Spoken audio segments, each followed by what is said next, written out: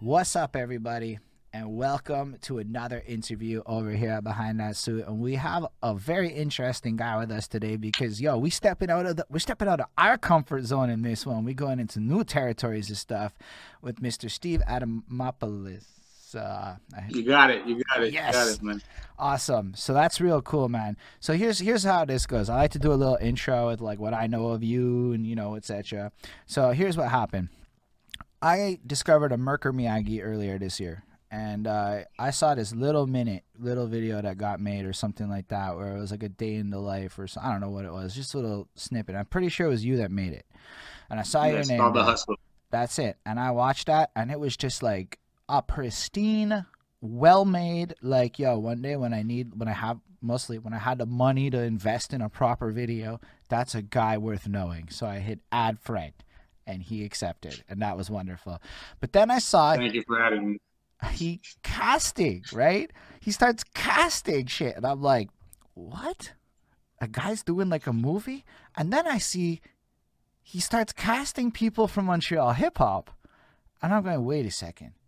That is like one of the most cool and interesting fucking things that I have seen, because not so basically if you look at the history of hip hop and you look at the really, really superstar type peoples, right? You take a Tupac, part of his success is the movies, is having that ecosystem that allowed him to be involved in it. And a lot of these guys have hip hop movies and things like that get made. Now, I don't actually know that much about the movie, but the fact that I saw you willing to put people in the city into that kind of an opportunity, which gives them that level of shine to look a little bit different and show off like a guy like a Tech Luciano in the light of an actor, I guarantee you that guy gets 20 times the fans than versus not having that opportunity in his face to go do it. So I'm like, Sure. that's whatever. But it gets a little better. So this guy posts about this douchebag looking boyfriend character, and I'm reading the description. Early 30s, degenerate looking. Look at my hair and shit. I'm like reading this shit. At the time, I recently started using beard oil and shit, but my beard was twice as scruffy, and I'm just sitting there and I'm like, shit, that could be me. So I fucking apply. Man sends me a script. I'm about to go do the read, and then unfortunately for that opportunity, the interview shit started working, and I'm like, you know what? Let's flip this. Let's do this interview. Let's talk to you and learn all about you, because I didn't know that much about him, and this is the best way to get to know somebody in my limited experience. So anyway, welcome to the show. As I understand it, you do have a little bit of a history with music, so I do like to start off this little question that starts off a musical journey, and then we can go through your story and we can, get on to all the good stuff. So everybody's musical journey, in my opinion, is kind of inspired by their parents in some way, and this is related to a little story I had where I saw my girlfriend bumping this tune. At this point, it's going to be a regular question, but she was listening, she's washing some dishes, doing the Black Eyed Peas, other club jams, and I'm like, yo, wait a second, this shit's like club music. But it really made me realize that when we were young, our parents was probably bumping their club music from when they were young. What they was dancing to is their chores music, and then you got the car music, and then you got the different vibes. And yeah, sure, there's the pop music, but really it's the stuff our parents listened to that was probably the most influential to us as a youth, because we didn't have any control over it. It was almost forced down to it by our parents. So I'm always curious about what was the music that was like being done with the chores and the car rides and all of that stuff in your youth that would have started your journey. Well, for me, growing up and everything, I'd say it was mostly my mom that was playing music in the house. Mm. My mom used to play 70s, 80s music. That was her thing and everything. Besides that, not much disco or stuff like that. It was rock and roll, classic rock, slow rock. My dad, on the other hand, didn't really listen to any music. He left at an early age, so I didn't have the chance to actually have those car rides and Right, hear right. anything in the car. You know what I mean? I was younger when we did have those car rides, but I don't remember any songs being played. So I'd have to say it was the 70s, the 80s. It was Rolling Stones. It was the Beatles. It was Prince. It was Rod Stewart. Music like that. Was there other stuff that you could remember that was like kind of super influential to your creative process? Because ultimately you are a video guy now. So I feel like it's worth going in you. Do you feel like in the parallel sense there are stuff that you were exposed to when you were young that would have influenced you today from the video side of things? Well, I think a parallel side of things, it would be the soundtracks in the movies, right? Mm. So you're watching these movies and you're hearing these soundtracks and you're getting enticed. And at the same time that I'm visualizing what I'm seeing on screen, I'm like, fuck, this is awesome. I'd like to get involved in it somehow, some way down the line. And I never actually thought I would, but things pan out that way. And it's a great experience so far. But like you, But as but this started when you were like a kid. Like you wanted to like have this kind of a life in terms of being involved in it, or like was it a little bit no, later not on? even a kid, honestly, as a kid, you have the most stupidest aspirations, right? Like, I think my aspiration when I was 7 years old was being an assassin or something like that. Fair Oh, I enough. want to be an assassin, like something stupid like that. But when I grew up, the only thing I could remember when I was around 13, 14 years old was Okay. rap music. Rap music came into the fold. You started getting influenced by the music on TV. You really liked the flows you were hearing. You just wanted to be part of that circle and everything. So it was more on that end. Do you remember when it started? Like when you, because did your okay? Because the next question kind of flows into identity of music. Because around puberty ish, I don't know the exact age. People tend to go away from what was around them and start to identify what they like. So I mean, rap music for sure. But do you remember like what it was, like what song, what moment it was that moved you in that direction? Well, for me, I'd have to say it was Secondary One. Secondary One. And at that point, I was at a friend's house, sleepover at a friend's house. And yeah, we had snuck into his brother's room, stole a little bit of weed to smoke. And oh, you got the stash with the CDs over there, you know what I mean? That's where we bumped into Dre, the Chronic, Seems Still appropriate. DRE, hearing all those tracks. That's the first time like I actually started bumping hip hop. Before that, I wasn't really listening to music at all. I was like more into sports and stuff like that, and really just like watching sports matches and shit. And that was my main focus. But as soon as I got baptized, hearing those tracks, it's like I'm like I got to hear more, and I just started exposing more and more. Eminem after that, the Marshall Mathers LP, that one I used to listen to it religiously. It was like one of my favorites at the moment. And yeah, that's like So, pretty much where it started. so was it on CDs? What era of like consumption? Because even the technology that was around is a fascinating thing. There was also when Columbia Record House actually. We used to get tapes and shit like that. We Yes. used to get tapes, and me and my sister, we used to do all the picks. We used to pick all the shit, and we just fucking used to this, and this is gonna sound really because I actually tuned into a bit of that interview you had with Tech. Mm, You had an interview with Tech as well. yes. It I maybe I tuned into a portion, 20, 30 minutes of it. And something that caught me was something that happened to me as a kid, which was he said that one of the songs that he could recite to you by heart was Coolio, Gangster's Paradise. Mm. Dude, that's like a song me and my sister from getting those tapes back in the day, never paying them back, obviously. That was that one song that you used to put on fucking side A on the tape. Listen to it over and over again. Keep rewinding it. Play it, rewind it, play it, rewind it, play it, rewind it. And it's that song that when you go to the bar, you go to the club and you hear it, it's like fucking brings back all these nostalgic memories, brings it down memory lane. Mm. So I'd have to say Gangster's Paradise was one of them. And when I heard Tech say that, it was like fucking bringing me back to memory lane. That's fresh. I think it's cool that you were able to have that moment. Honestly, watching something on this channel, I'm just gonna say that to me is a fucking cool thing. So thank you for sharing that for real. Um, so at what point did you go then? Also, you're from Montreal? I forgot to ask that. I should Yeah, be asking that. Montreal, man, born and raised. And what part of Montreal? Yeah, Park Extension. Fair enough.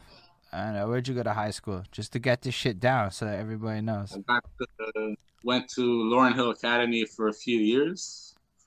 Unfortunately, got expelled from there. Went over to St. Pius X, the 10th. Mm. Did a few years there. Also I was supposed to go to Face High School, but they just didn't want to accept me.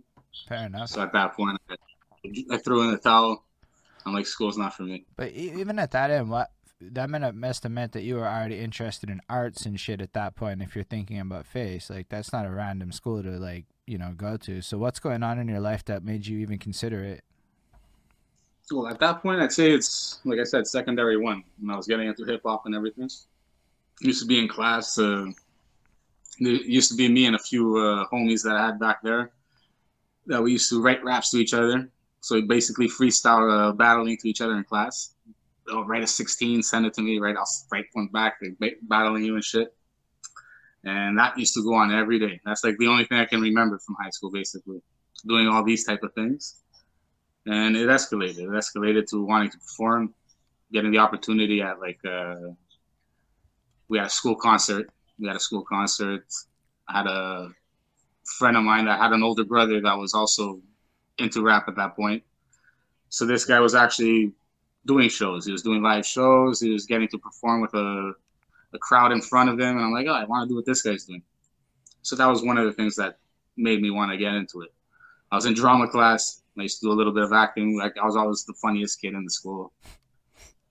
I had a bunch of humoristic things that I always wanted to get done. And that's where I think it comes from.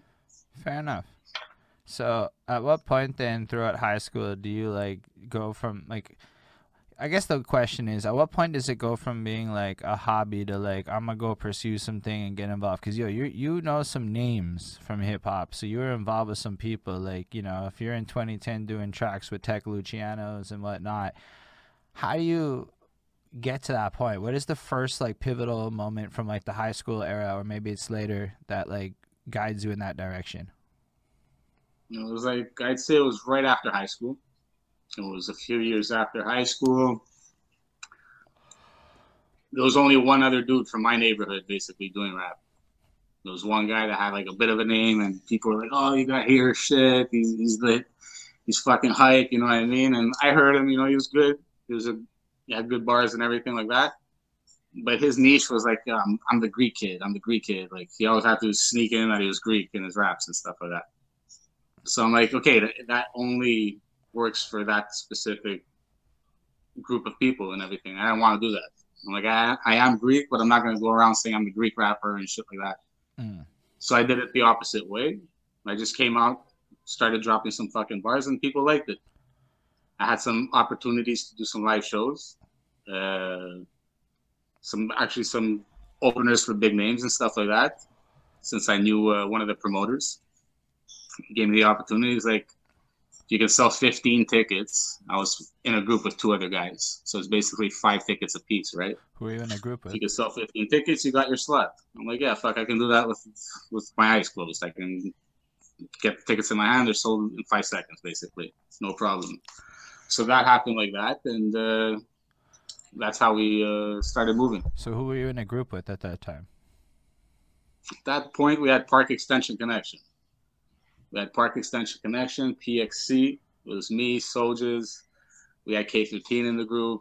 We had some affiliates as well, but it was nothing like huge. You know what I mean? We just started bubbling, and everybody in the neighborhood, since we had Park X in the name, Anybody that was from Park X, they felt like, oh fuck, that's something I gotta rep. Okay. Anywhere you're going, PXC. People were fucking with me. I had like the older dudes in the neighborhood that weren't really fucking with hip hop or anything. They're like throwing their support behind us and shit. So that was always a great thing to see. And what year is this? Like what in the timeline?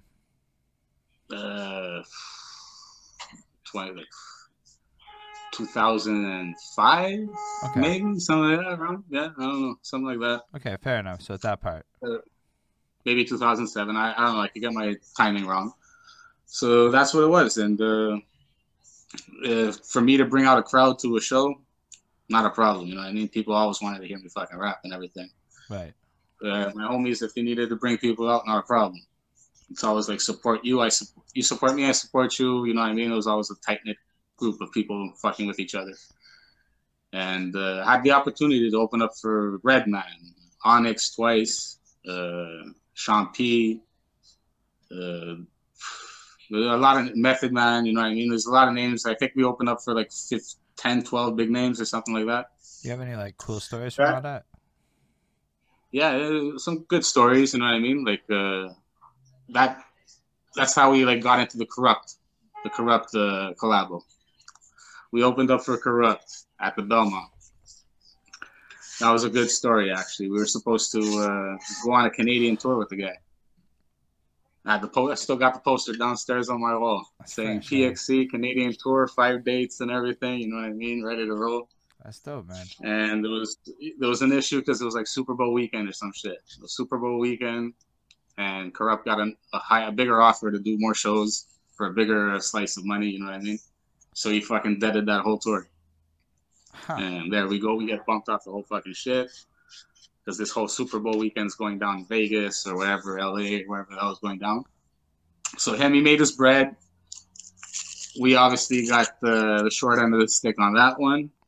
But when we met him when we opened up for him at the Belmont, we smoked an L with the guy. You know, he was a cool, collected person, very humble. Wasn't acting like a big shot or anything like that. We were talking with his producer / road manager at the time, Jay Wells. And Jay Wells is like, if you guys need a collab or something, like let me know. So we like talked with the guy and shit like that, and it was I think it was $700, like $700, bro. It was like fucking $200 each. You know what I mean? It's an investment at that point. You got a legend on your track for $200, $230. Yo, can I I'm just like, hit him up. Can I just like pause you there for a quick second though? Cause yo, I like to identify the really, really interesting knowledge nuggets and what people just saying. You've said a couple of interesting things kind of mixed into your story already so far. One of them is the collaborative, like a valuable give or take. So currently everyone's trying to do share for share, and share for share is kind of low value because whatever, it's just not an effective strategy, honestly. But if you were to say buy my ticket, buy your ticket type thing as an example, or you come to my show, I come to your show, and you have a squad of 15 rappers that kind of get into that thing, then everybody can bring 15 people to everybody's show. And that's something that I just never really thought of even trying to organize in my life before. And that's a fucking It smart was actually move. a thing. I'm telling you, we're doing that. That was actually happening. We were doing that. But I also found out Fat Joe was that kind of guy, and that's a huge part of how he got his success, right? Because I'm trying to always find like the tricks to people's success, and one of the huge things that he did is he made sure he was at everybody's show, and he brought people to everybody's show, and then everybody had to go to you had to go to Fat Joe's show because you came to yours. Like, why wouldn't you go to his show? It doesn't matter if you like his music. It was about Love is showing love, love. bro. Love is love. What you say? Sorry. Love is love. You show love, you get love back. It's a support system. People see that. But then You will notice who's at your show and who's not. And then, like, the other thing you brought up in there that was fascinating is kind of tied to the idea of groups. Because, you know, a lot of people solo acts, a lot of people's whatever. But let's talk about a collab.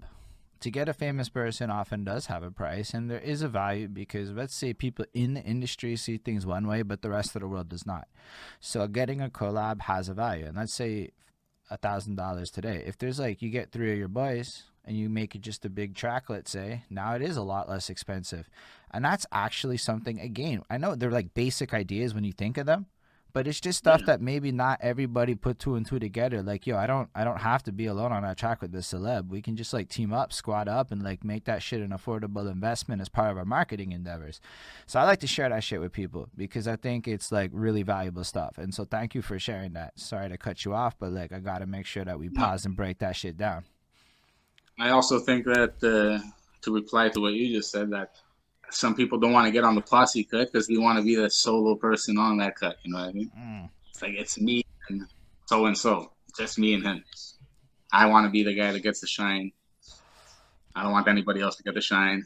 Yeah, I feel like a young me is that dude, and an old me has evolved, and I'm like, you know what? Maybe I'll just do the hook or something. That's cool enough. Imagine just saying you're on the hook of a track with a legend. That's just a fucking dope sentence. So that's what it was, you know, like these guys were on the road. We got to chop it up a bit with them. His manager was really cool. And he's like, yo, you guys need a verse? He's like, Corrupt, I was down. So I'm like, okay, we talked about it for a bit. my boys were like, "Yo, let's fucking do it. Let's do it."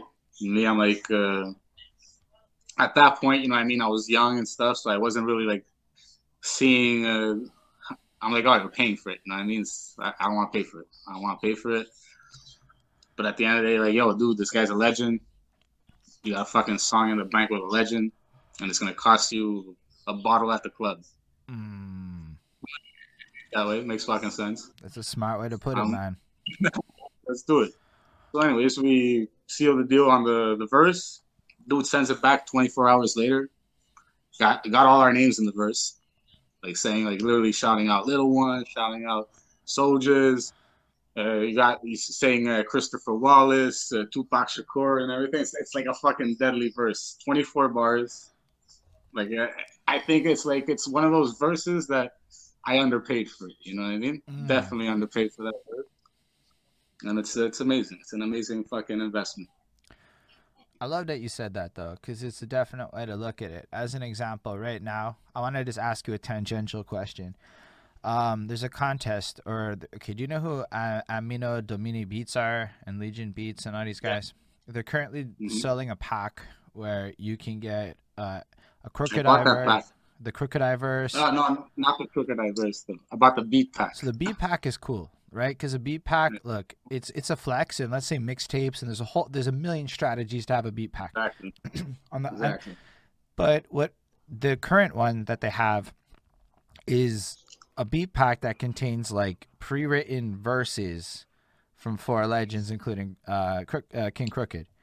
To which I'm like, I don't know how that's like taking it to the next level now, right? Like now you got like a verse that a million guys are gonna have on it, which is very different than what you did. But it's kind of still in the same vein. So what you did is the high value version. You save up, you stack up, you get a custom verse. Do you think there's also value in going the other direction and doing the low end? From what I horror stories going that direction. That you're gonna go get a pre-written verse and everything. You're gonna get that verse, but then you can't clear it. You can't clear it. No, but this is cleared. It's part of the Amino Domini Legion Beats. They did all that work. It's an official partnership. Once you buy it, you have the rights to use that thing, but so does everybody else who buys that thing. Then no, to me, I think if everybody else is gonna have that verse, it makes no sense at that point. Why? If I'm gonna hear that verse on 30 different tracks, it's a remix at that point. Fair enough. Yeah. I guess that is kind of, it's like a remix for the rapper that offered the verse in a sense. And okay, I see what you said. Yo, that's actually really smart on that end. Saying, you're leasing the verse, basically. You're leasing the verse. Anybody can lease the verse. But if you want to buy the verse... Hold on, we have a comment on the comments from, I think it's Rocket Fuel. They can release it everywhere. To all platforms under a lease. I didn't actually look at the full terms, but there's usually a limit of like 20K or whatever you can streams or some limit. There's a cap on it. But like it's within the realms of that. It's like in that land of leasing. Yeah. Mm-hmm. But yeah, sorry, go on. Yes, you don't feel there's value in it because everyone else has it, and then it's just leasing out the verse, and it's ultimately not worth doing. Fair enough. Yeah. All right. That definitely is. I mean, I'm on that opinion, but I'm just gonna, if it makes sense to ask it. But let's go back to your story then. So you're opening up for all of these people. You're part of a group. Mm-hmm. Y'all made that thing. Were there any other cool stories? Because you open up for a lot of people. So if there's anybody else that's interesting you open up for, you got a little story for, that would be cool too. I actually invested in the Onyx show. One of the Onyx. I think it was the first time Onyx performed in Montreal. Okay. If I'm not mistaken. Or I could be wrong. I'm not sure. But I got asked to invest in the show. I invested in the show with a couple of partners. And while I was there, I had walked into, it was microphone check. I walked into microphone check and I walked into Fredro fucking blasting the DJ. Just fucking like shit. Like, motherfucker, I came up under Jam Master Jay. Just like fucking eating this guy alive. Very funny story that I witnessed. We also opened up for the Beatnuts. Okay. We opened up for the Beatnuts. These guys, I can't really get into it. Like, the after party was really fucking wild, put it that way. Can I just say... The after party was wild, penthouse suite, downtown. Some crazy fucking stories happened. Left around like 10 in the morning. It was one of those nights, you know what I mean? You're the second person in 2 days to tell me that they went out with the beat nuts and can't fully tell me about it. I think that's fucking crazy. Now I want to find out how I can go hang out with the beat nuts. That's amazing. That sounds like a good time. And that's pretty cool because you're still very young at this point, if I'm not mistaken, in your timeline. Yeah, yeah. I'm getting the feeling Something. where like you're a little bit older than me, maybe, whatever. And so, yeah. What happens next then? So you guys are doing this opening thing. You're in your group. How does this elevate? What goes next in your story? Well, after that, there was a bit of turmoil in the group and everything. Certain people not getting along with each other, you know what I mean? Right. The whole shit fell apart. Just right when it started bubbling and everything was like going good, there was that friction that popped off and egos came into play. Certain individuals thought that they were better than everybody and that they were going to pop, you know what I mean? Like, oh, this shit's going to pop and so-and-so is not good for my brand. I can't have this person standing next to me. I'm like, all right, go that route. You know what I mean? Everybody goes their separate ways. There's a couple of subliminals sent back and forth from what I remember. I can't really like fucking remember exactly. But at that point, that's when like I started fucking with some cats from New York. Right. Started fucking with some cats from New York. They heard my shit. They really liked what I was doing. How did you meet the New York cats? Well, it was actually I think it was through another dude that I met from a previous show that I did. I did a previous show, and this guy, I did a show with this dude named Rob Barlotta from Staten Island. Okay. I met him down there when I was going to I can't remember exactly what the reason was, but we went down there as a crew. And that's where we met Block McLeod, Army of the Pharaohs. So we went down there. He's in Army of the Pharaohs? Yeah, Army of the Pharaohs, man. He does all the hooks, those sweet hooks that you hear. Yeah. Okay. I'm not that familiar with Army of the Pharaohs. I know who they are. I've done like the obligatory listen as a person. Brooklyn Academy. Looking into so I've looked into Jedi Mind Tricks as part of the album review journey. We did the Psychosocial, etc., and we did one of his more recent ones. However, the last 4 years of my life has been this constant influx of album reviews. Like I'm saying, and before that, I'm that guy who's saying Hobson's the best, then there's no good hip hop. So I'm that loser for a minute. No offense to you if you're whatever. I'm not trying to be mean to people, but like I feel like I was a loser with my attitude towards hip hop for a long time. So I rectified that. But that puts me in a position where I know Army of the Pharaohs is super significant. I know exactly who they are within the realms of being a Vinny Paz is being involved with them. One of my patrons fucking loves them, like to a point where like loves them, like, and I have them on a list that I'm inevitably gonna actually get to, and then this story might be like twice as significant to me at that point. So we'll probably get a review in of them a little bit closer, just so I can appreciate this more. Yeah. So yeah, back where I was saying, down there, linked up with Block. I did a few tracks with him. He had a mixtape series that he was doing a while back. So that's when I reached out to him. I'm like, yo, can I submit? It was a submission process. You got to submit to get on the tape. If you like your shit, he's gonna put you on it. I mean, he dug the shit. He's like, yeah, okay, I'll put the track on it. He spit a hook on the cut. So we ended up getting on his mixtape. From that point on, I'm like, I want to get him on a hook. I hit him up. I'm like, yo, man, can you hook me up with a hook? Got him on a hook. Sounded fucking amazing. Then I needed him on a third track. And that third track, it was like I was waiting forever to get that third track done. And it's like every time like I was hitting him up, he's like, yo, I got you, fam. I got you today. I got you tomorrow. You know what I mean? And it so happened we were in New York at that point. I'm like, let me go fucking hit up Block. We're right down the block, you know what I mean? We're in fucking Park Slope or some shit. So we hit up Block. We go over to this place.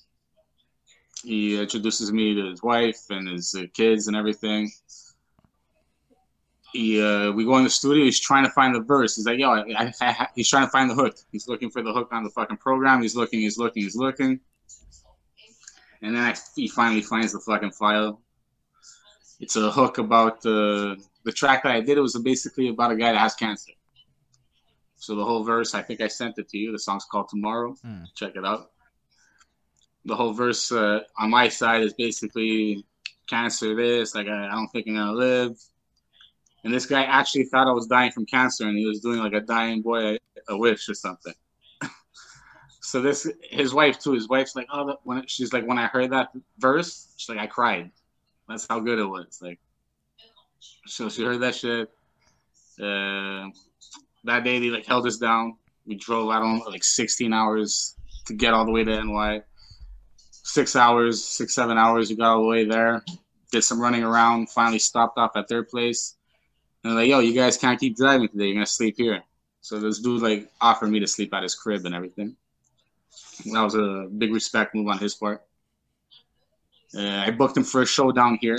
We booked him for a show at that venue that was a skate park on Rachel Street.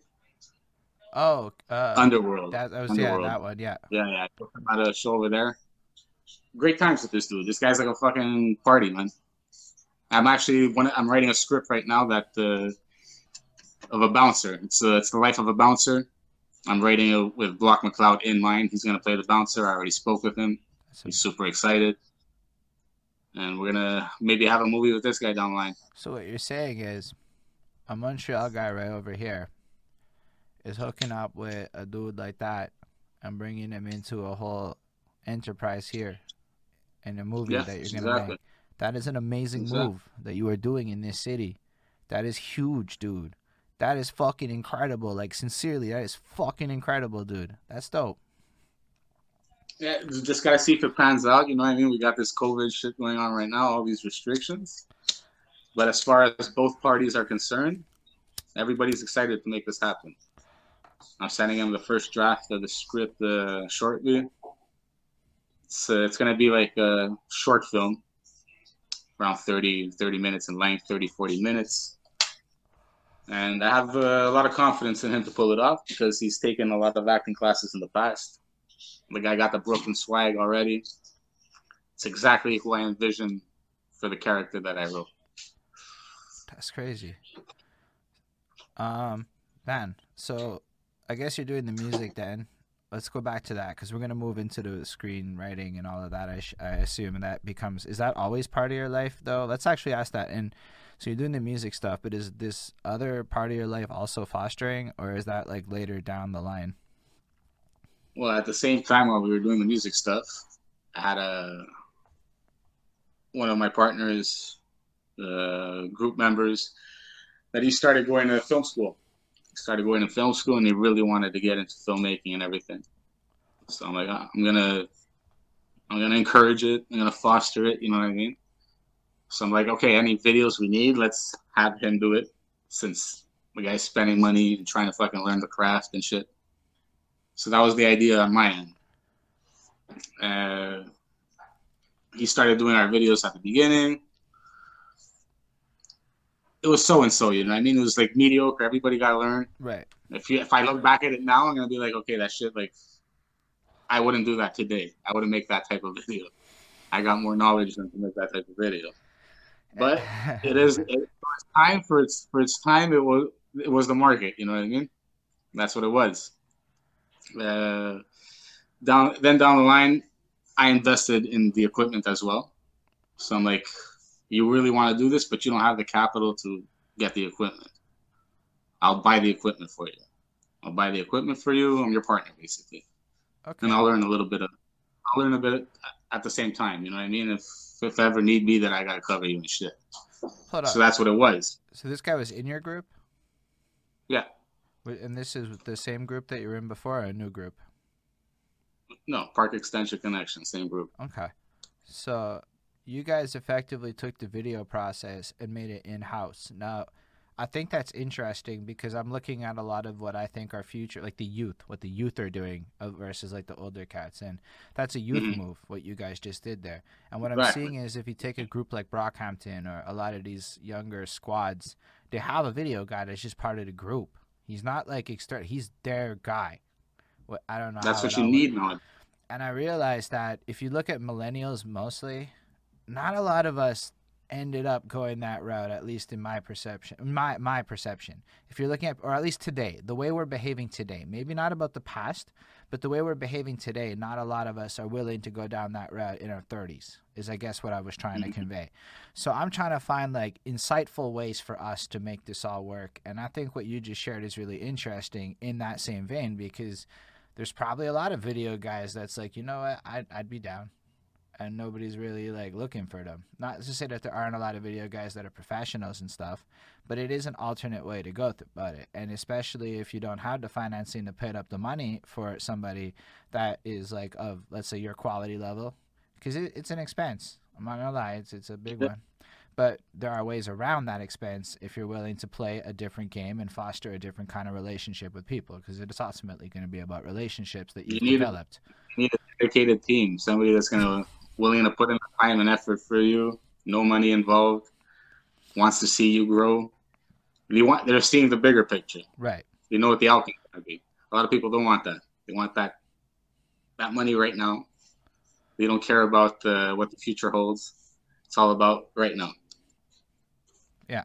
I definitely appreciate what you're saying. I try to be a big picture person in general. Sometimes it's not easy, but as I get older, I find it simpler. But I don't know. I also like to have conversations like these where I talk to guys like you who have done very interesting things. So I just get exposed to a lot of new information. Mhm. Um, but let's go back to your story then. So you guys are you've basically involved in this video process the entire way Exactly. through your music career. Are you like directing? Are you just there? Are you just doing the whole thing? At that point, my partner, my group member, was shooting.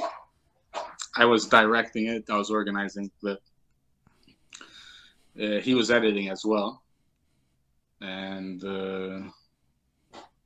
that's what we were doing. And then all right, so at what point I guess you're doing all these shows. After the shows and stuff, you're moving on and you meet up with the Army of the Pharaohs guy. And then what happens next? Well, after that, I got back. we uh, we got offered a deal by some dude that met me at one of the shows with Block McCloud. Yeah, offered us a deal. He was affiliated with, at least he said he was affiliated with Harlem Six. It's a Wu Tang affiliated Right. label. And he's like, "Yeah, I really like your shit." At that point, which I still am, I'm fucking with this group called Tomahawk from Greece. So I was fucking with these guys, and these guys have serious numbers. If you look at their YouTube and everything, they got some clips with fucking 1 million views and shit like that. Based in Greece, like golden era hip hop. That's what's big in Greece at that moment.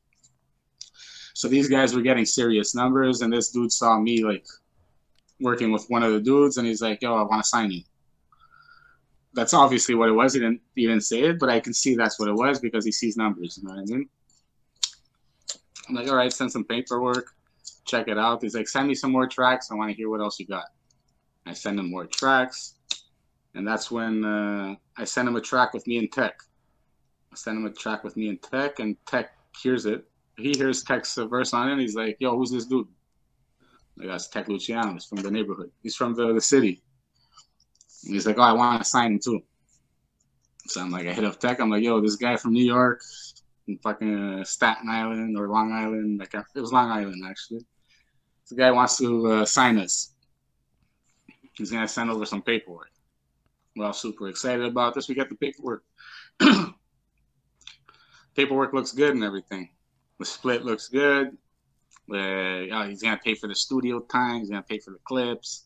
He's going to pay for all this shit, basically. So this all looks fine and dandy. I'm like, I go, I'm not gonna sign anything unless I go meet the dude. You know what I mean? Right. So we arranged a drive down. We all ride down. Me, Tech, my boy Hino, and Shane. We all ride down there. Tech stays with his boy at his grandma's house in Queens, and us we have to stay with the dude that's gonna sign us. He's like, "Oh, you can stay at my crib." Cool. This is when I knew shit was wrong.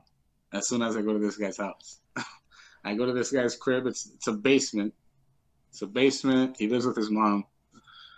I know he lives with his mom. I can feel like he lives with his mom. But this dude's like, "Yeah, no, I just rent a spot here." Cool, whatever. Give him the benefit of the doubt. But when I woke up in the morning, like we had a session, you know what I mean? We wrecked the beat and everything. We were all there at that point. Tech, everybody was there. We were like fucking working on a beat. It was a nice session. The night, everybody bounced, and he's like, "Oh, you can sleep upstairs." There's like a little attic space. So I left sleep in the attic. And I wake up like at around 8:39 in the morning, and I hear this dude's mom saying, "I left you $20 on the kitchen table." So I'm like, this is the dude that's gonna sign me right now. He's gonna be paying for my studio time. He's gonna be paying for all this shit that needs to get done.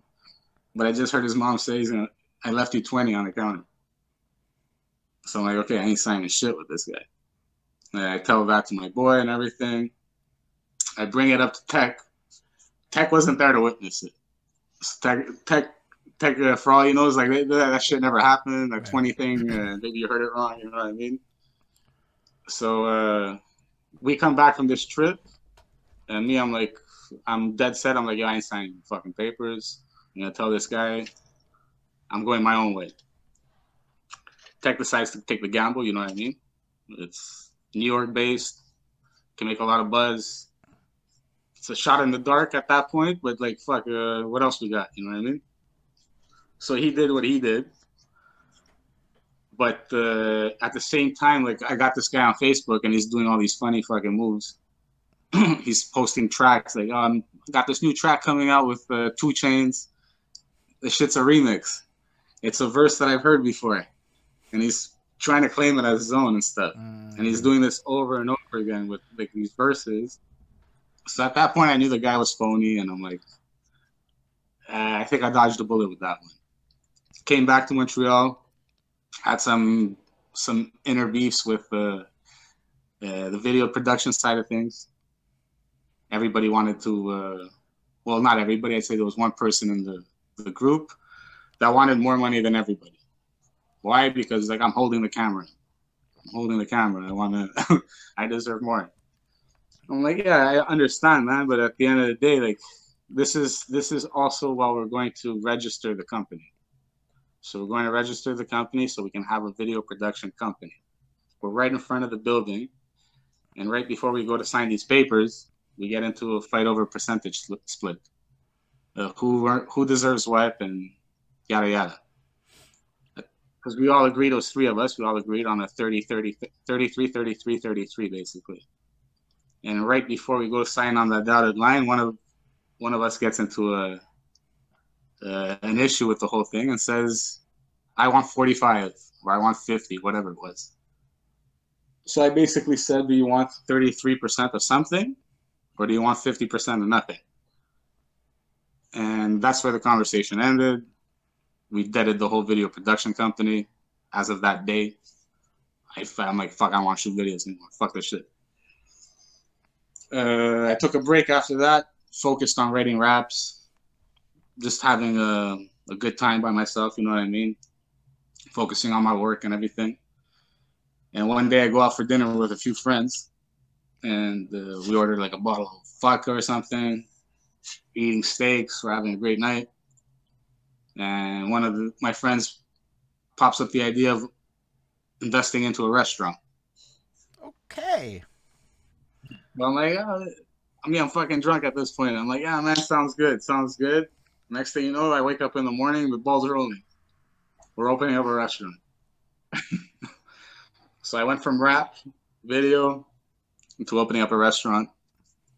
When the restaurant thing became a reality, and we really started getting into it, I like put everything on hold. There's no rap, there's no videos. I'm a fucking restaurateur now. I had to learn all this shit. And I was also not supposed to be that hands-on. I was supposed to be helping with orders,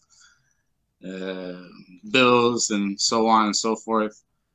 My partner that enticed me to invest into this whole restaurant business, he was saying, I'm going to be the cook. I'm going to be working every day, 11 to 11. I'll be there 7 days a week. I'm like, oh, no, calm down, man. 7 days a week is too much. Just do 6. So he's like, no, I'll do the whole week. That didn't turn out as planned. 6. Yeah, so anyways, this guy, he talks all this shit about how he's going to be there every day of the week. He's going to hold the fort down and everything. He's going to make this thing pop. I'm putting up the money. I got my other homie putting up the money. This guy's putting up fucking zero. He's putting up $0. He's putting up his sweat equity. Okay. I'm going to be there. I'm going to make this shit run. Perfect. I'm giving you an equal partnership if you decide to do this. After 3-4 months, this guy gets lazy like a motherfucker. He's like, from that 11 to 11 promise, it turns to 11 to 6. I can't work longer than that. From working 7 days a week, he only wants to work 5 days a week. All these little things were going on. Not to mention that he lived right across the street from the restaurant. So I don't know what the whole issue is. He was 5 steps away from the building. So this thing did good. We were open around 2 years. We were on MTL Blog. Which restaurant? If you needed the burger. Huh? Which restaurant? It was called Le Petit Boucher de Lys. Okay. Yeah. That's cool, man. So we had burgers, we had tacos, we had like a special of the day home cooked meal. We had a lot of comfort food, you know what I mean? Something for that area. And we were also trying to make it a little different from what that area usually has, souvlaki and pizza. Yeah, that's dope. And man. at the beginning it started off good. We got good reviews, MTL Blog, a lot of other people writing us up and shit. It was just that we had the bad element hanging around. Yeah, the young guys that were being watched by the cops always hanging around the building, coming in, buying a poutine, hanging around for an hour. And since I'm a young guy and my partner's a young guy, we're all young guys that are operating this business. They think we're up to no good. They're like, no way these guys are this young and you have a restaurant. They're fucking selling crack from the basement or something. I think that at that point, when they saw who was like always coming to eat at the restaurant, they made it a habit to show up every day of the week, 3-4 times a week. I had 3 cops coming to my restaurant. Wow. For a search. They always had a story to say. One day they came in, they're like, oh, we're looking for a runaway. Do you mind if we search your basement? I'm like, you guys can search whatever you want. I have nothing to hide over here.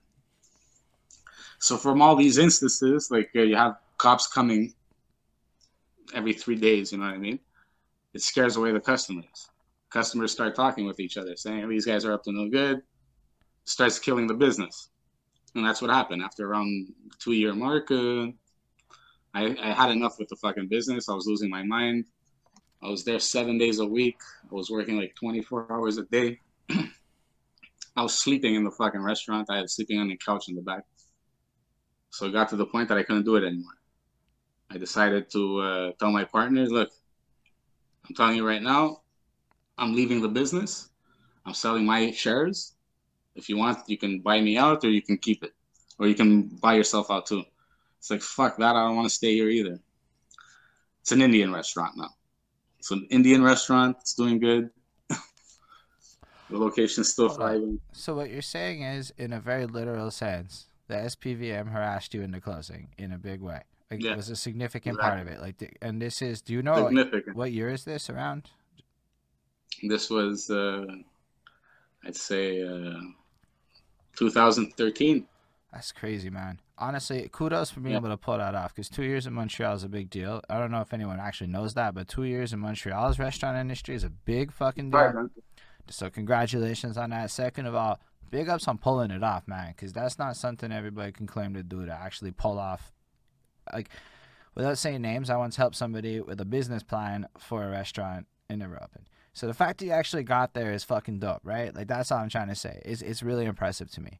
Um, and just the fact that even from a marketing perspective, you were looking for an angle that was different than what was there, but still provided a benefit to your community, just showing that the user, like I am in software land, so I say user, but client, consumer, person, whatever. Yeah, They exactly. were a focus in your mind. And I think that's also a really cool and important thing to focus on because, you know, in general, when you're running a business, ultimately those are the people that are going to be your patrons, right? So keeping them in mind is cool.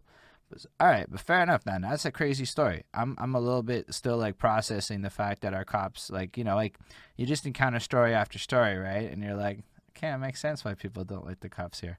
That makes a lot of sense. Like that's nuts. I know there's at least one other dude on my Facebook that the cops show up and harass him in a very similar vein right now. So I see these little stories, and now like you're saying this, and I'm like, wow, is this actually a fucking thing cops do that? Like just because nobody knows about that. So that's crazy. And then look, a little twist on that too. One of the dudes that was always coming to the restaurant and everything like that, he had like this beef with one of the officers. Apparently, like I don't know if it's true or not. The officer's mother's a crackhead, and she buys the crack from that dude, and that's why he hates him. Mm. And he's always grilling it and stuff like that. So there was like this big fucking like turmoil going on. It was hilarious to witness.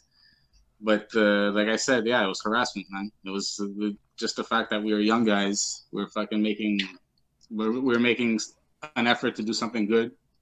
We couldn't see it that way. I have a bunch of tattoos. Like this guy's El Chapo or something. He's got fucking kilos in the basement. A big operation over here. That's crazy. Had dollar cheeseburger days. So if I'm giving you cheeseburgers for $1, like something's up over here.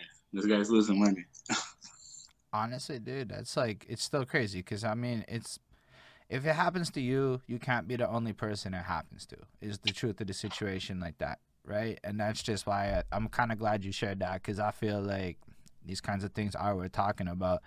But we can continue on to the next part because I assume your story does continue as you are doing some super interesting things today. So what comes next?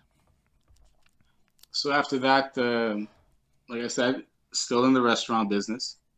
Uh, I wanted to get back into the video business at the same time. Why? Because I wanted to do some commercials for the restaurant, and I bought a high end camera. At that point, I bought the Canon 5D Mark III. It was around $5,000 at the time. Right. So I bought that camera, and I was uh, I was friendly with this videographer from the city at that point, working with him. He did a couple of videos for me. He did a nice job. So I'm like, I can fuck with this guy. Perfect. Come on board. I told him he was using a lower end camera at that point. So I made him an offer. I told him, how would I give you the camera that I got? You can do your business. You know what I mean? Do your projects and shit like that. Learn the camera at the same time since I'm handing it over to you. And whenever I need a video done, you come and you help me out. It's like you scratch my back, I scratch your back. I'm Yo, basically giving you hardware right do you guys hear what he just said now. right there? Do you hear what he just said? That's some boss moves right there. Now I appreciate Yeah. that. And this is another good knowledge nugget you shared. So first of all, along the way you invested in your own gear. And Mm-hmm. this was worth investing in because it gave you the opportunity to save money along the way, etc., etc. There's a lot of reasons to have your own gear. But what it also gave you down the line was power moves, right? Because now Exactly. you're able to go up to somebody else and go, I can make your life better. And then you could save me a couple little things here and there. And that's honestly an effective strategy to both foster a positive relationship with somebody else and get a lot of cool shit happening in your own life. So I think it's just one of those things people can think about. Invest in some gear because even if you don't use it forever, you can always give it to your boy. You can always help somebody else with it down the line. And that is a valuable thing. Thank you again for Mm-hmm. sharing that. So that's what it was. It was that. It was that wanting to build somebody else up at the same time. You know what I mean? Like, I'm gonna help you out. Your gear's not up to par, and fuck, this is gonna be next level shit. It's a dude that I'd say I spent the majority of that year with. You know what I mean? He was always coming over my house. He ate with me and my moms and stuff like that. So I'm like, I trust this guy at this point. We had the same vibe going on. I hook him up with the camera. And everything's going good for like a month and a half or something like that. Then one day I call him, no answer. He's not answering his phone. The second day, third day, fourth day, still no answer. After that, this dude went ghost completely.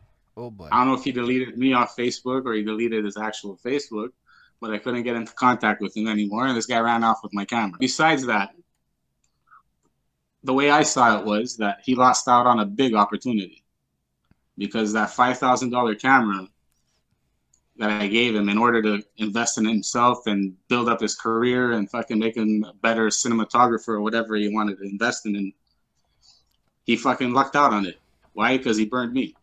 He burned me, and now I have a video production company that's doing very well for the last 3-4 years. We have countless clients. Everybody talks great things about us. I have top of line cinema gear over here, and that $5,000 that he ripped off from me, it's like a drop in the bucket. Put it that way. And I'm glad that I didn't take this guy along for the ride, and he ended up fucking me right now. Let me ask you a question. Because, I mean, entrepreneurialism is a fascinating topic. I'm trying to be my own little entrepreneur, and I had some bad judgment with some of the early people I got involved with. But because of that, because of some bad moments, that's a bad moment that never happened to me. I'd be very irate at a 5K loss like that. I'd be like... Dude, I was pissed for 6 months. Like, I was fuming. I feel that. And I love the lesson that you told, because the lesson you told is powerful. But just to add to it, do you feel that it allowed you to have better judgment and a sharper like ability to pick the right team members because you did get burns, but you were more cautious? Like, I don't know if that makes sense what I'm asking, but like, do you feel it contributed to that? Fool me once, right? It's like one of those, like, fool me once. Yeah, exactly. No, I totally agree with you. I won't make that mistake again. Like, I don't know. Like, at that point, I really like thought this dude was like fucking genuine and stuff like that. Built up a little bit of a bond.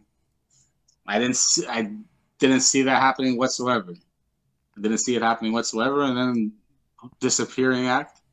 So now the way I see it, anything can happen. It's an unpredictable situation, and it's better to just avoid it. Right. That's it. I'm not gonna. It's like if you don't want to lose your friend, don't lend them money. It's the same principle. Just leave everything out of it. Fair enough, man. So, yeah. At what point then?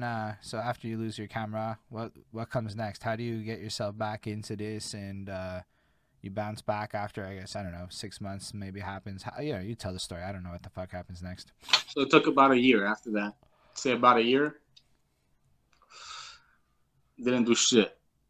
No rap, no video. Restaurant. I just sold out of the restaurant and everything. Done with that.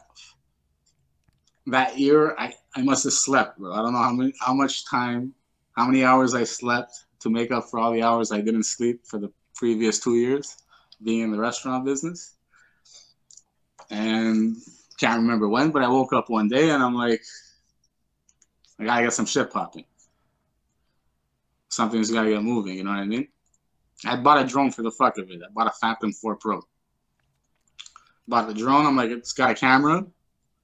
So it's got something I like on it, and it's like, it's still a hobby on the hobby side because it's a game, it's a toy, you know what I mean? Yeah.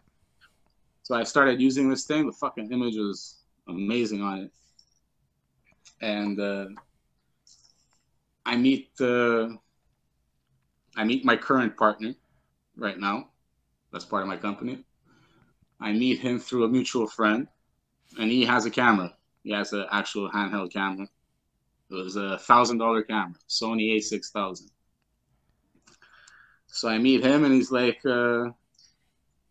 he knows I have the Phantom 4 Pro, and he asks me, "Would you be down to go shoot a little project for Subaru Montreal, one of the dealerships?"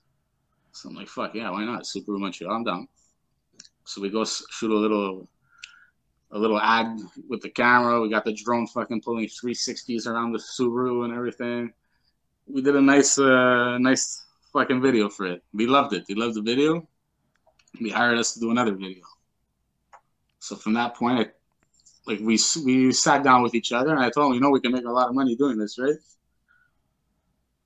him at that point, he had his camera. He just wanted to make educational workout videos. Yep. That was his goal. He wanted to make educational workout videos, put them on YouTube, get views. And I told him, look, we can make money with this. I go, you got a good eye. You have a good eye. I think I have good directional skills and stuff like that, and communicating skills to go out there and get these jobs and stuff. So we started a little business, and we started reaching out to people, cold calling, getting the gigs, hitting up some big names out of the blue, just like, fuck it, let's see what they say. Call up Kid de Cheval. Kid de Cheval, oh yeah, we need a video. First 2 minutes on the line with Kid de Cheval. Land the job with Kid de Cheval. So stuff like that, you know what I mean? Did about a year's worth of work with Rudsack. I don't even know how you pronounce it still to this day. But started working with a lot of big names. Fujifilm, a bunch of musicians in the city. And from that point, it just started elevating. And my partner, the way he sees it, he goes for the big volume, the big price customers and stuff like that. He doesn't want to try to reach out to the small end and waste your time for a $500 video because there's no actual return in it. He's like, I want to hit the companies. I want to hit the people that have bank and they want to pay $20,000 a video. At the end of the day, that feeds you. That feeds your family. It makes sense. That's a business move. So he has a very business mind. And from that point on, we just started growing the company, man. And every day we just keep getting new clients. That's crazy. So yeah. That explains a lot, I guess, about your video life and your experience, which is just crazy. I mean, what's the name of your company? How do people find you if they want to hire you? King's Court Productions. King's Court Productions. You can find us on, kingscourtproductions.com. You can find us on Instagram, Kings_Court_Productions. We're going to link or King's everything. So yeah, everything on and check out the work. Check out the work, man. That's fucking cool, man. So at what point do you go, I'm going to make this movie? I mean, I'm assuming... The movie has been in my head for a while, to be honest with you. The actual story itself has been in my head for a few years now. Only with the first lockdown that happened, I got the nudge to write it. Okay. I'm like, now I have time to actually make this thing happen. I didn't know one thing. I didn't know the first thing about writing a script. So I had to do my research. How do I fucking format this script? Oh, I got to download this app. That way it's going to format it the right way. Let's read some scripts, see how the caption the scenes and stuff like that, how everything's written. Basically, see the skeleton. So I saw that. I started writing it on that end. And the scripts grew. It grew over time. I started last January. We're heading into January now, so it's about a year. Got the cast pretty much fully casted. Unfortunately, we got to find new cast members for certain actors, for certain characters, because they can no longer do the film. They have other commitments, so that's going to be a little bit of a challenge. But it's going to be an exciting moment. I can't wait to get this thing started. Can't wait to clap that clapper and say action for the first time on this film. But hold on. So you did so many. I feel like we just blitzed through a lot here. Like, there's a lot to, like, dude, you just said, I decided I'm going to make a movie. I don't know, fuck all. And now we're making the movie and I'm real excited. And I'm like, okay. Like, there's a little more I think we can get out of this because that's fucking incredible. First of all, that's that role model shit to me. That's that shit that like what makes you in particular somebody worth sitting here and talking to in this kind of a context, because end of the day, a lot of people know how to like dream, but they don't know how to execute. And at this point in your story, I've seen you execute on music, a video production company. You managed to go and execute connections in other cities with rappers and stuff, to the point where today you've already started working on some future shit down the line. Like, the way your mind works is super interesting.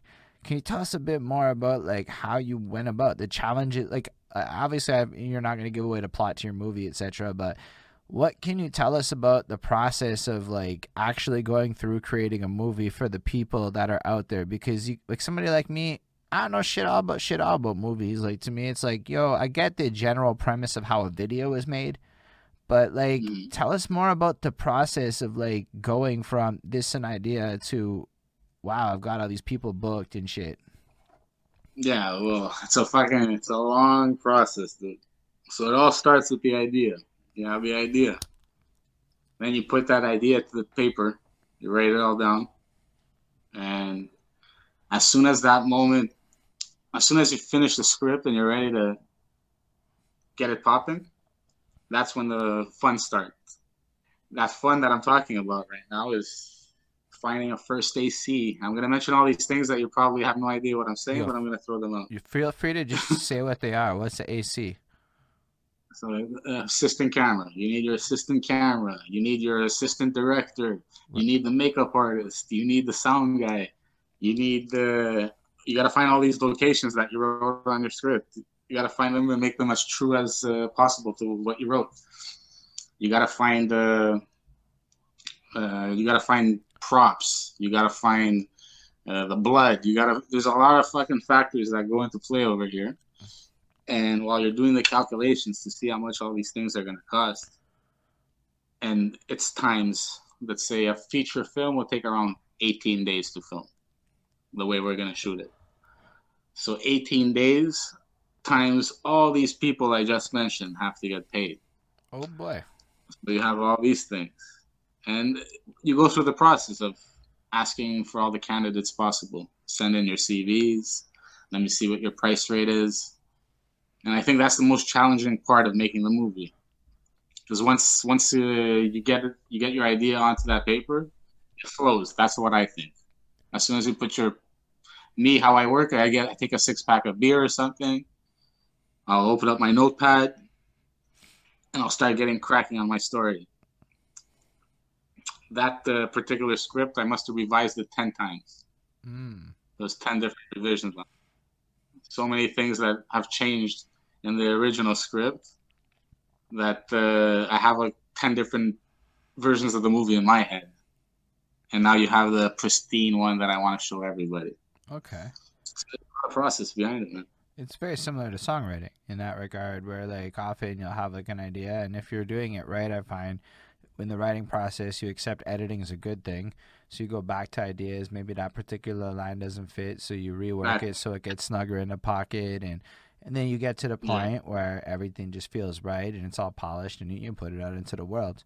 But I think what was super interesting about what you were saying is even on the hiring front, you have to come up with your full list of everybody that's involved, and you know the nuances of what every role is. People can just Google, etc. It's fair enough.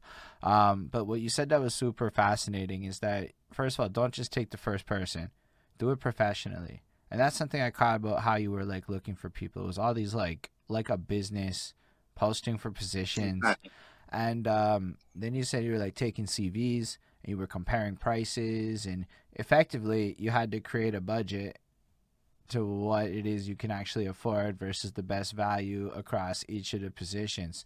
So with that in mind, some positions are going to be worth more than others, and this is no disrespect to any positions, but what would you say are the most important roles in a movie that you should prioritize the top quality on versus something else? And again, it's not meant to put anybody in regards. It's just about budgeting concerns and advice to other people who would ever want to take this endeavor. Well, look, everything is equally important in my books, but the two main things that everybody wants to see when they watch a movie is great visuals, and they want it to sound good. Sound is very important. A lot of people don't realize how important sound is to a movie. Mm. That gravel that the foot is walking over, the lighter being flicked and stuff like that. That takes time. There's a lot of sound design that goes behind that, and that's what I think is the most important part of the film. It's either you're visualizing or you're listening. Right. Yeah. So tell us a bit about sound design. I don't know a lot about it, but your like face lit up a little bit when you said it. So I'm curious if you can expand a bit about what it's like to go through that process. Sound design, I can't really get into it. It's not my forte, Okay. but I'll get into the actors, Okay. choosing the actors, everything. How we got into choosing Tech, choosing Merker. We're using we have one actress on board. Actor, actually, there's everybody wants to be an actor nowadays. There is no genderism in it. Fair enough. Uh, Lisa McCormick, very talented, very talented. She's phenomenal. I can't wait till you guys see her on screen.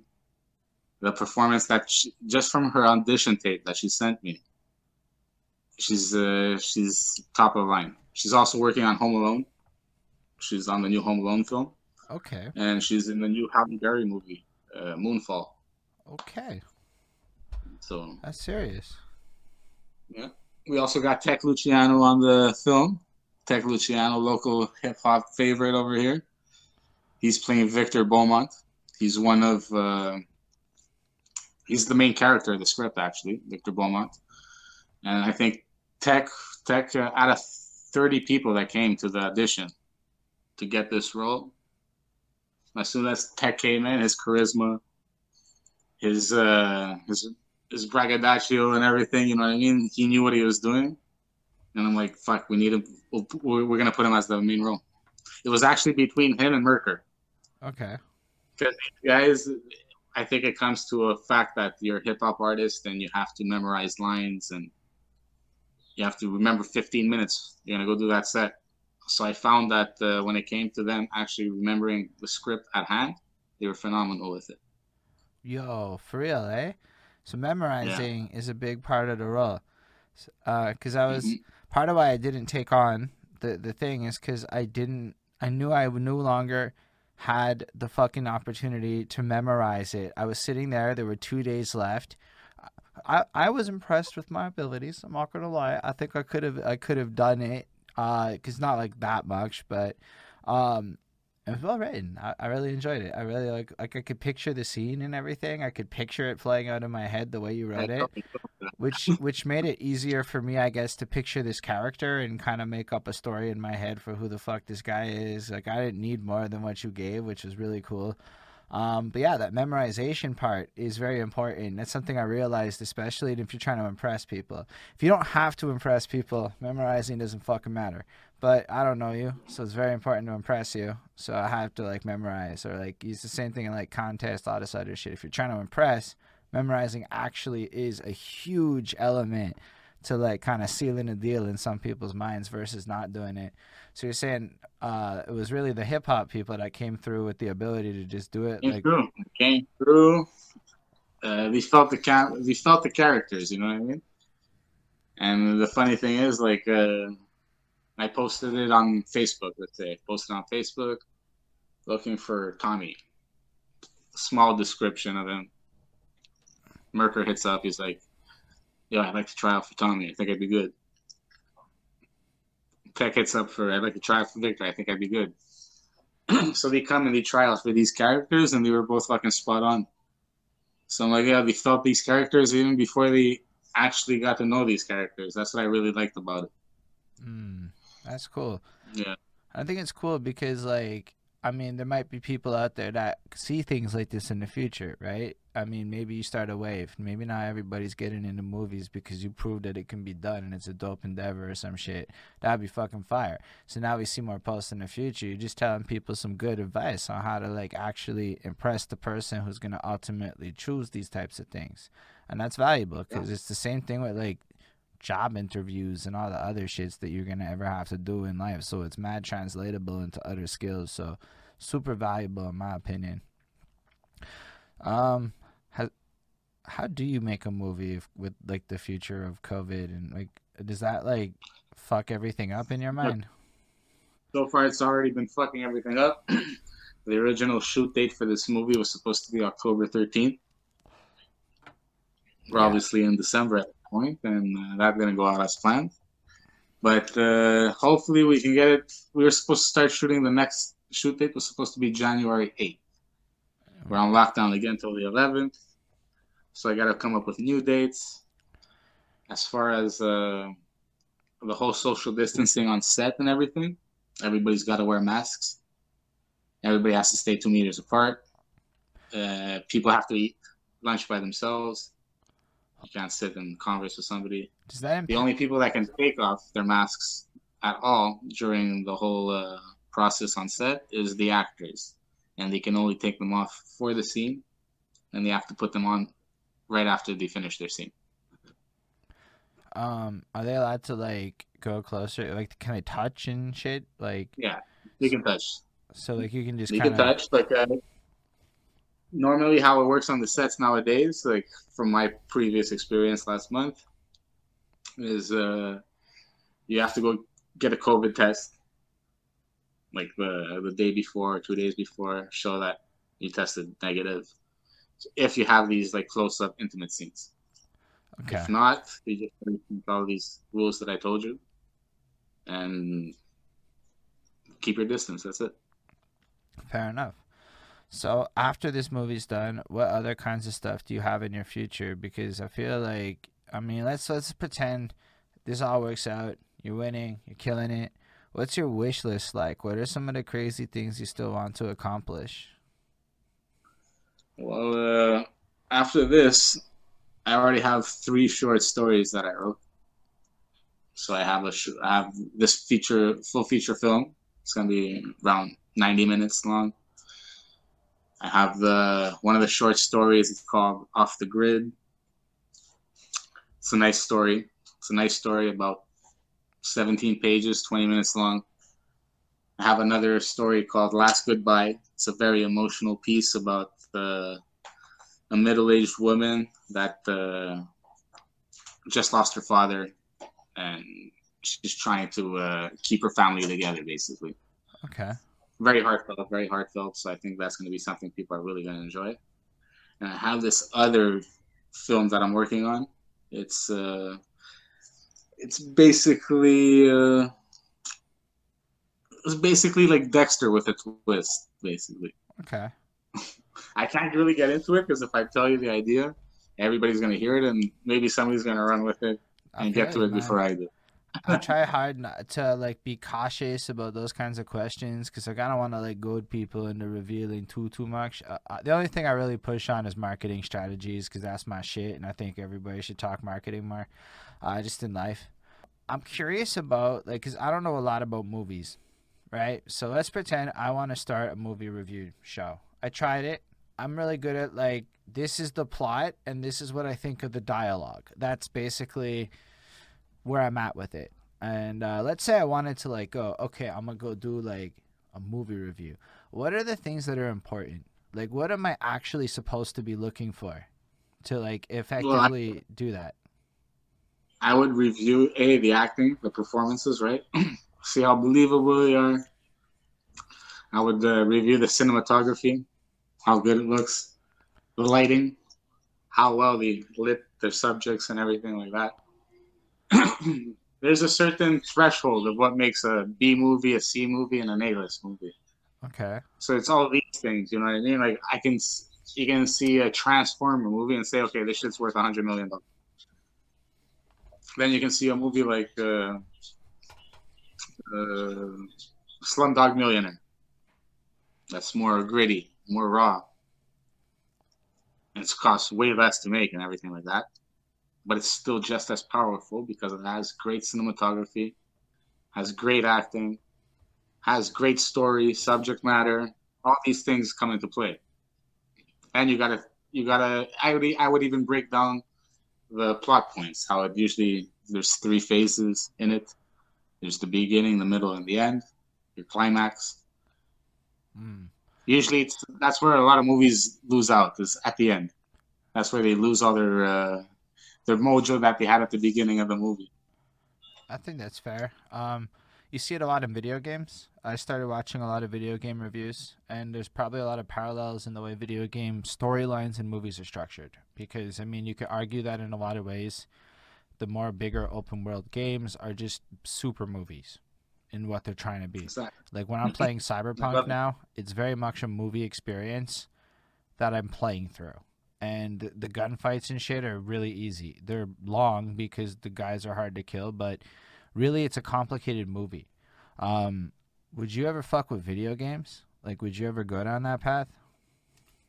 Would be sick. What would be sick to do is write the story for a video game. That's what I'm. Oh, gosh, that would be fire, Write man. that fucking story for the video game, and I can totally see it happening. Because at the end of the day, some short films that I'm working on, if you really break it down, those dialogue parts and everything spliced up in between fight scenes and shit like that that you would have in gameplay would make for a full length game probably. What do you consider a full length game to be? Obviously, I would want to do something horror, something freaky, a GTA style game or something like that. Resident Evil, that would be my kind of thing that I'd want to do. That's fire, man. I just like the fact that instantly you're imagining it, you're trying to picture it. Like, have you thought about it for a while? Or is it just you have that kind of mind? I actually thought about it when they announced that Unreal Engine. Okay. Everybody's like on that fucking Unreal Engine thing, and then one of my homies, Seven Leaf, shout out to Seven Leaf, he brought that up, and he's like, "Dude, we should make a video game." I'm like, "Look, I can't make the video. I'm like, I wouldn't want to make the video game. It's too much effort and everything to fucking program, do software stuff like that, whatever. I don't know what it takes." But I would contribute the storyline. If you Mm. want, I'm down for that. So, like a storyboarding perspective and directing it in Yeah, that regard. That's fresh. exactly. That's really cool. Honestly, at this point, I'm not really sure what else to say. My brain is just running out of it. Is there anything else that you're curious about? What do you think about at this moment? Uh, we're talking about films and everything. That's Seven Leaf. Throw a little something about Seven Leaf right now. He might be doing the sound design or a portion of the sound design on the film, as well as Merker. He said he wants to contribute some of his time and effort on that. Oh, that's dope. So that's going to be something exciting to see them compose some music for the film. I'd like to see that, see what they can do. Seven Leaf has a good history with me. Met him a while back. Met him at a video shoot with UMR. Great story over there. I spit a fucking mean 16. And the dude's like, yo, I gotta get you on a track. Put me on a track, and ever since then, we've been working together, collaborating. He linked up, I can't remember how we linked it up, but he he got a Cool G Rap hook for us on the track. No shit. I'm like, fuck, oh yeah, we got Cool G Rap on the track. You got Cool G We got Rap Cool on the G track. Rap on the track. Yeah. That's So fucking that was a fire, man. nice like pivot. Some stories from my Brooklyn days when we went down there. We did the Sean P show, Helter Skelter, Sean P and Rockness Monster. It was one of their last shows before Right. Sean P passed away. We went. It was in Brownsville too, the Mecca. You know what I mean, right where he's from and everything.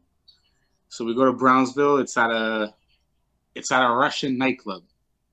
Russian nightclub. Some big Russian-looking dudes guarding the doors and everything.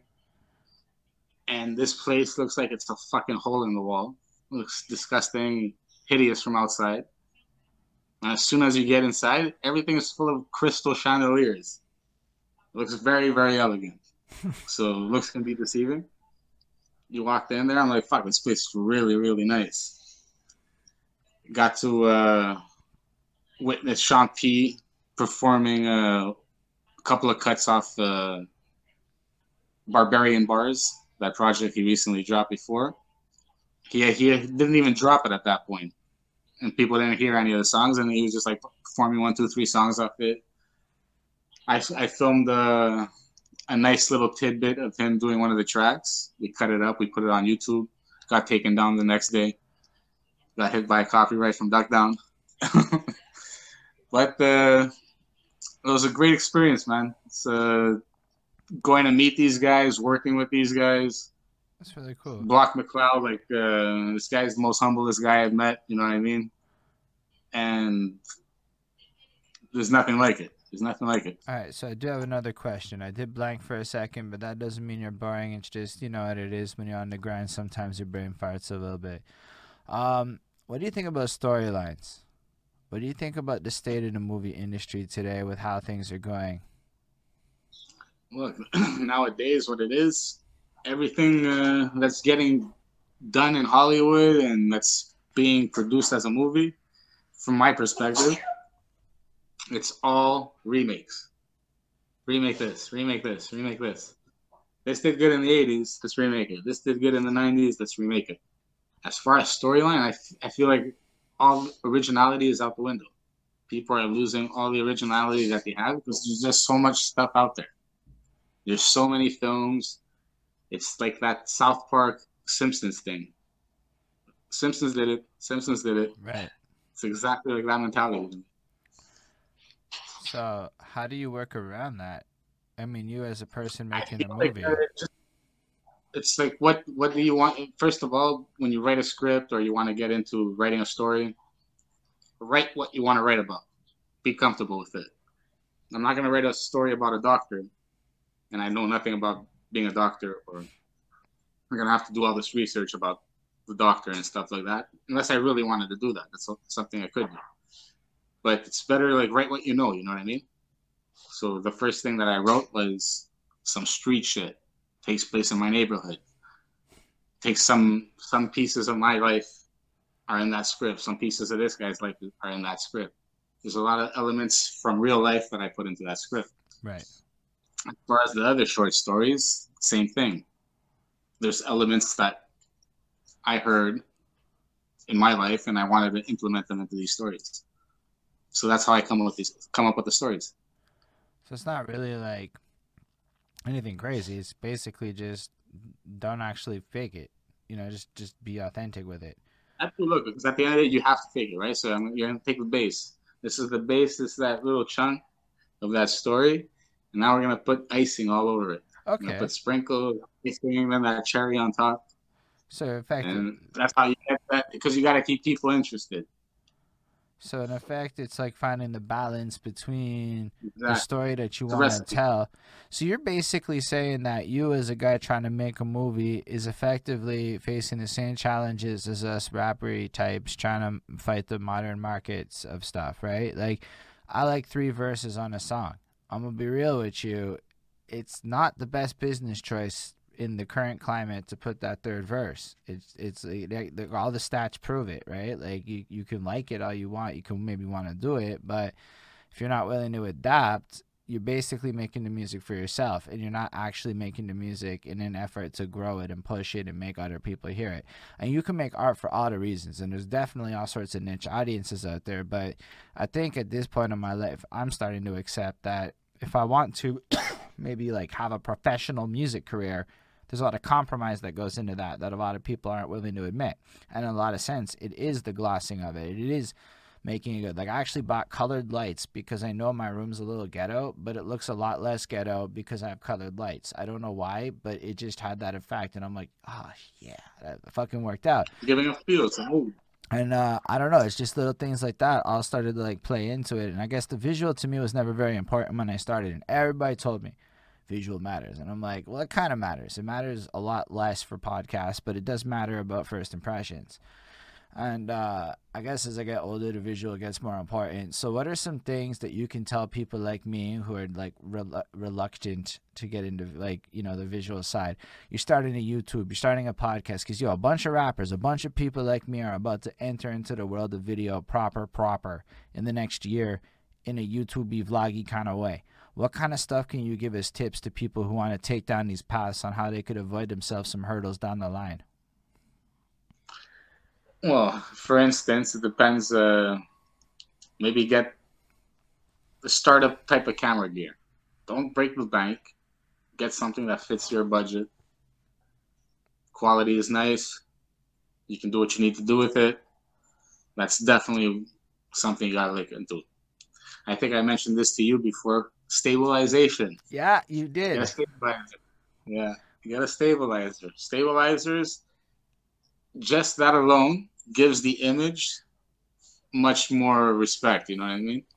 So if somebody sees like a shaky frame, as opposed to seeing a little bit of a smoother frame, it can be accomplished. And I told you, you're like, oh, I did that one with my cell phone or something like that. And like there's an $80 stabilizer. It's the Osmo or something. Like get that one, man. You're perfect. I, You're perfect. It's gonna just make the image look so way different. after that conversation, I was talking to my friend, and she's like, "I got you," and showed up with a freaking gimbal, and we picked it up. So what I actually took away from that is use stands if I don't have access. So like in my room when I That's take yeah. pictures now, because my dude yells at me when shit's blurry. He's like, "Dude, it's blurry." I'm like, fair enough. So now I start using stands. But we actually filmed a couple now. We did my last one with it, my lose weight video, and there was no shakiness. They used the thingy, and it worked. It was like, it's fucking weird because this shit holds the phone in place, and it's fucking baffling. I don't understand how it works, but I have to say, dude, as far as advice given to me, that shit was huge because people really responded more to that video in a way. And I mean, every time I share it, people get excited a little bit and it gets some clicks and a couple more likes. And that doesn't happen with everything I do. And how much all the other ones are like that, like, and dude, that was huge. Like, what other tips like that can you expand on that? Because, that actually did help my entire brand. Well, yeah, you got that. You got the camera aspect, like I said. Even a few minimal lights. A Lume Cube. Lume Cube. What's a Lume Cube? Something portable. Lume Cube is like one of those square lights that you can put on top of the camera. Why? What does that You do? just screw it on top. It illuminates the subject in front, or you can unscrew it, put it at a certain place that you need to. It's too dark right now. Like, oh, you're too dark. This location is amazing, but you're too dark in it. Okay. Have this little light. Have this little light to illuminate you, so you get to use the location and you get to see you just as crystal clear as you want to. So that's another thing that I would suggest. As far as sound's not important since it's music videos, right? Like that's on No, it might be. somebody else's. I'm talking like actually no, because as much as music videos are a thing, like check it. I have a mic. I mean, and I got a sound card, and so on that front, I understand sound here.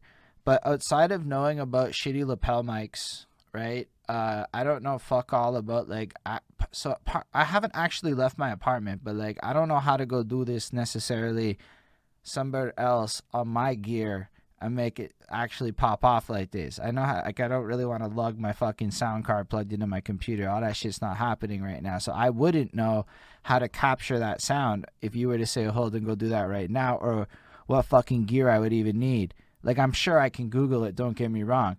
But I'm just wondering what you would think are like the key essentials for like on the budget. Like you want, let's say an interview like this, what kind of like gear would you have if you had like to the cameras and shit that are important? Well, normally I would use Zoom recorder, or I use a Rode mic. Okay. Rode mic is the way to go. Put a dead cat on it.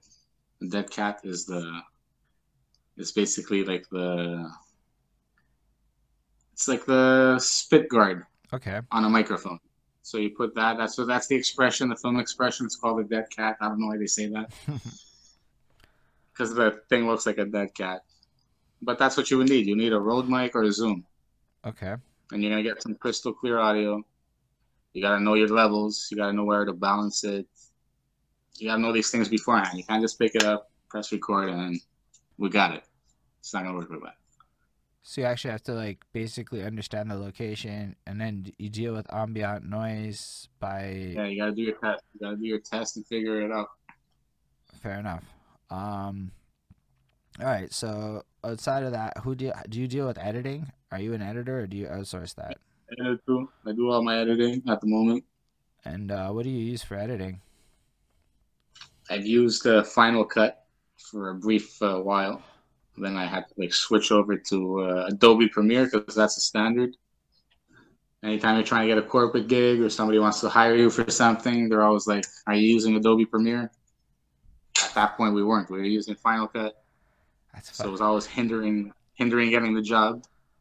So like, fuck it, we have to download Adobe Premiere Wow. and learn it. Yo, that's a gambit. Yeah, No, I'm saying I that had to buy it. Right? because like I work in software a little bit, right? And I've actually been on the other side of that. We were looking for animators, so we never would have come across you, but we were looking for, I don't know if you do animations actually. If you do, you know. I don't know. No, but we were looking for like an animated video, and a huge part of it was that we could access the file after and make moderations was part of what we were looking for. So it had to be in Adobe. But then if you look at Adobe's pricing model, it's all subscription as a service, right? So you have to subscribe, Yeah. we have to subscribe, and Adobe's got both ends just like that because it's the industry standard. And it's actually just crazy for me to think about because Adobe is like at that level you need like the suite, right? Like you probably need all the tools in there. So you can't just get away with like Photoshop, which is quasi affordable, right? Like it's 18 a month for just Photoshop. Um, and then the whole thing is a lot more. So that's nuts to think about the actual like just at like a business model level and the impact on the industry it's gonna have. Because this isn't just like movies; it's gonna be all creative industries are bound by subscription services to access all the tools that we need over time. Yeah. Do you find this to be like so? My perception on this is on the one hand, a lot of us can do it now because before it was like $600. Now we can all afford the whatever per month. It sucks, but we can afford it like a bill. Um, on the other hand, the number of bills are insane, and it seems like at the end of the day, it's just enough to get started. And then I don't know, maybe in your world, there's a lot of more cash flow coming in because let's be real, video editing is very coveted, and in corporate land, I have an idea of some of the numbers. Holy shit, that's lucrative, and you guys are very, very smart for going down the route that you did. Is all I'm trying to say. Personally, I'm trying to find a way to get rappers to get corporate because we have that avenue too. If we actually think about it as performers, um, there is a circuit, and I don't know how to get in, but there is a circuit that does corporate like conferences, and they provide the entertainment, and it's like a lot of money per set because it's the same kind of deal. What costs $200 for at the local bar, it costs $3,000 at a fucking corporation because they just have this. They literally have money to spend every year. Like every company has money to spend on shit like this, like big companies. Like it's just they got like $1 million to throw at people like you. Throw away money, man. That's exactly what I was gonna say. So like just throwing it out there to any MCs and stuff listening, just remember on the low end, maybe we can't get paid at the bar, but maybe in the future there's a more posh version of this available at our disposal is all I'm trying to throw out there. So I think it's cool that you brought that up just in terms of your business model of aim high. And there's definitely a market Know for your that. worth. Know your worth. That's how I say it. Yeah, that's a hard one though. It's hard. Like I've had to price myself as a freelancer for writing lately, and so on the one hand, with one guy, I'm cool with the rate, but then I think about the future and other people, right? Because you got your boy, you're not gonna charge the same thing. It's like what he could afford, right? Totally different. Not free. It's definitely not free. But like then my boy like said another number, and I was like, "You can get that?" And he's like, "Yeah," and I'm like. And my conscience kicks in, and it's like a battle inside of myself to like actually ask for what I'm worth. Like it's hard for me to. You're a salesman. I can feel it. Everything about you. I'm a customer service guy. It's the opposite end of that spectrum. I very similar skill set, but it's hard for me to ask for myself in a way that it's easier for you to do it. So, how would you recommend, like, I guess, pricing yourself? How do you know your worth? Like, how do you actually put a dollar value on that? Well, the way I see, first of all, you have to see what the market actually gets paid. See what Okay. everybody else is getting paid. So that's your first thing. You got to study what everybody else is getting paid. Do some research. There's other competitors out there doing the same thing as you. Hit them up. See what their rate is. Hit them up as Joe Blow. Hey, man, I want to get a video. What's your cost? Okay, this guy costs this much. This guy costs that much. I know what everybody costs now. Do I want to get into the market by undercutting everybody and sort of putting like the foot to them, foot to their neck, saying I'm coming in, I'm undercutting everybody? That's one strategy. Or you can come in with the higher end quality because you're offering different things. I saw what your package is. I saw what your package is, your package. Everybody has so and so, but I have this, I have this, I have that you don't have. That's what I can offer more. That's what I can offer you. That's going to increase your quality of your video. So that's what I find people judge the payment on. It's like, what kind of gear are we using? How many people on board for the shoot? How long are we going to be shooting for? Is it going to be a 2-hour shoot and we're done? Like, no. You got the whole day with us, basically. You got the whole day, 8 hours. We're going to make this video happen. We got everything storyboarded. We got everything planned out A to Z. You're in good hands, basically. And people like that, and they want to pay the money for that. And when it comes to knowing your worth, sometimes it could also be, like you said, it could be a friend that wants something done, and you got to cut it short a bit. You're like, I can't charge this guy out of, like, it's okay. Normally, I wouldn't do this at all, but it's my homie. I want to see the best for him. Try to elevate the moment, you know what I mean? He's got that new track that's out. Let's fucking give him a video. Perfect. It's all on you. Like, do you want to give up your time to do it for somebody? I'm the type of person that helps out anybody. If I can help you out, I'll help you out. If I get burnt in the long run, then I know I can't work with you ever again. Right. But if you can ask anybody that's in my circle when it comes to helping them out and doing something for free, taking the shirt, I'll take the shirt off my back and help people, basically. Right. You can ask anybody, that's the type of guy I am. Like, I'll put you before me in certain situations. I love your ethic, man. It's really cool. I think basically you have shown us a lot of good advice on how to basically build a business and be an entrepreneur in terms of spirit and attitude. And I think the way you've been humble the whole way through, you show respect to a lot of people in your story. You made sure to give credit to all the people in your story. You even made sure to clarify things and didn't overtake credit for things that are outside of your purview or scope, understanding your limitations and shit, which is fucking fire, in my opinion. And I think that's really cool, dude. I think the fact that you're actually going up there and bringing Montreal hip-hop into your movie is huge. That's fucking cool. If you become this movie company thing and you make like 7 movies that pop off and a bunch of Montreal MCs get this opportunity, you're doing shit like putting Montreal on the map. And that, you know, you must have seen that conversation pop up a million fucking times lately. I don't know if you do, but it's all over Facebook in my life. It's a huge thing. People keep talking. I mean, listen, you start interviewing people, my entire fucking thing is Montreal rappers now. That's all that it is. It's just that nonstop.